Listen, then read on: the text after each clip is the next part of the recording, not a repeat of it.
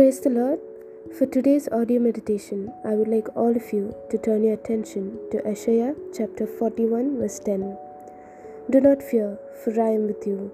Do not anxiously look about you, for I am your God, I will strengthen you. Surely I will help you. Surely I will uphold you with my righteous right hand.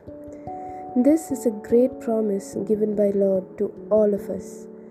Faith in His precious promises is what God desires of us all. In this passage, God reminds us in comforting words that He will always be with us. God is the one who tells us not to be anxious and commands us not to fret about evildoers. He invites us to cast all our cares upon Him because He cares for us and promises to be with us forever, even to the very end of the age. It's not easy to completely forget about our worries and to not be anxious when we face a problem. In this passage, He tells us to put our faith in Him, and that can be a daunting task as you never know what may be on the other side of the bridge, and God knows that.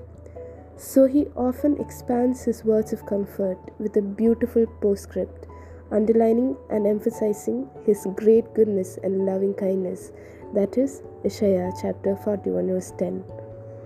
This verse is such a powerful and reassuring verse that we don't have to worry about anything or fear anything and give all our burdens to Lord. He created us. He is responsible for us.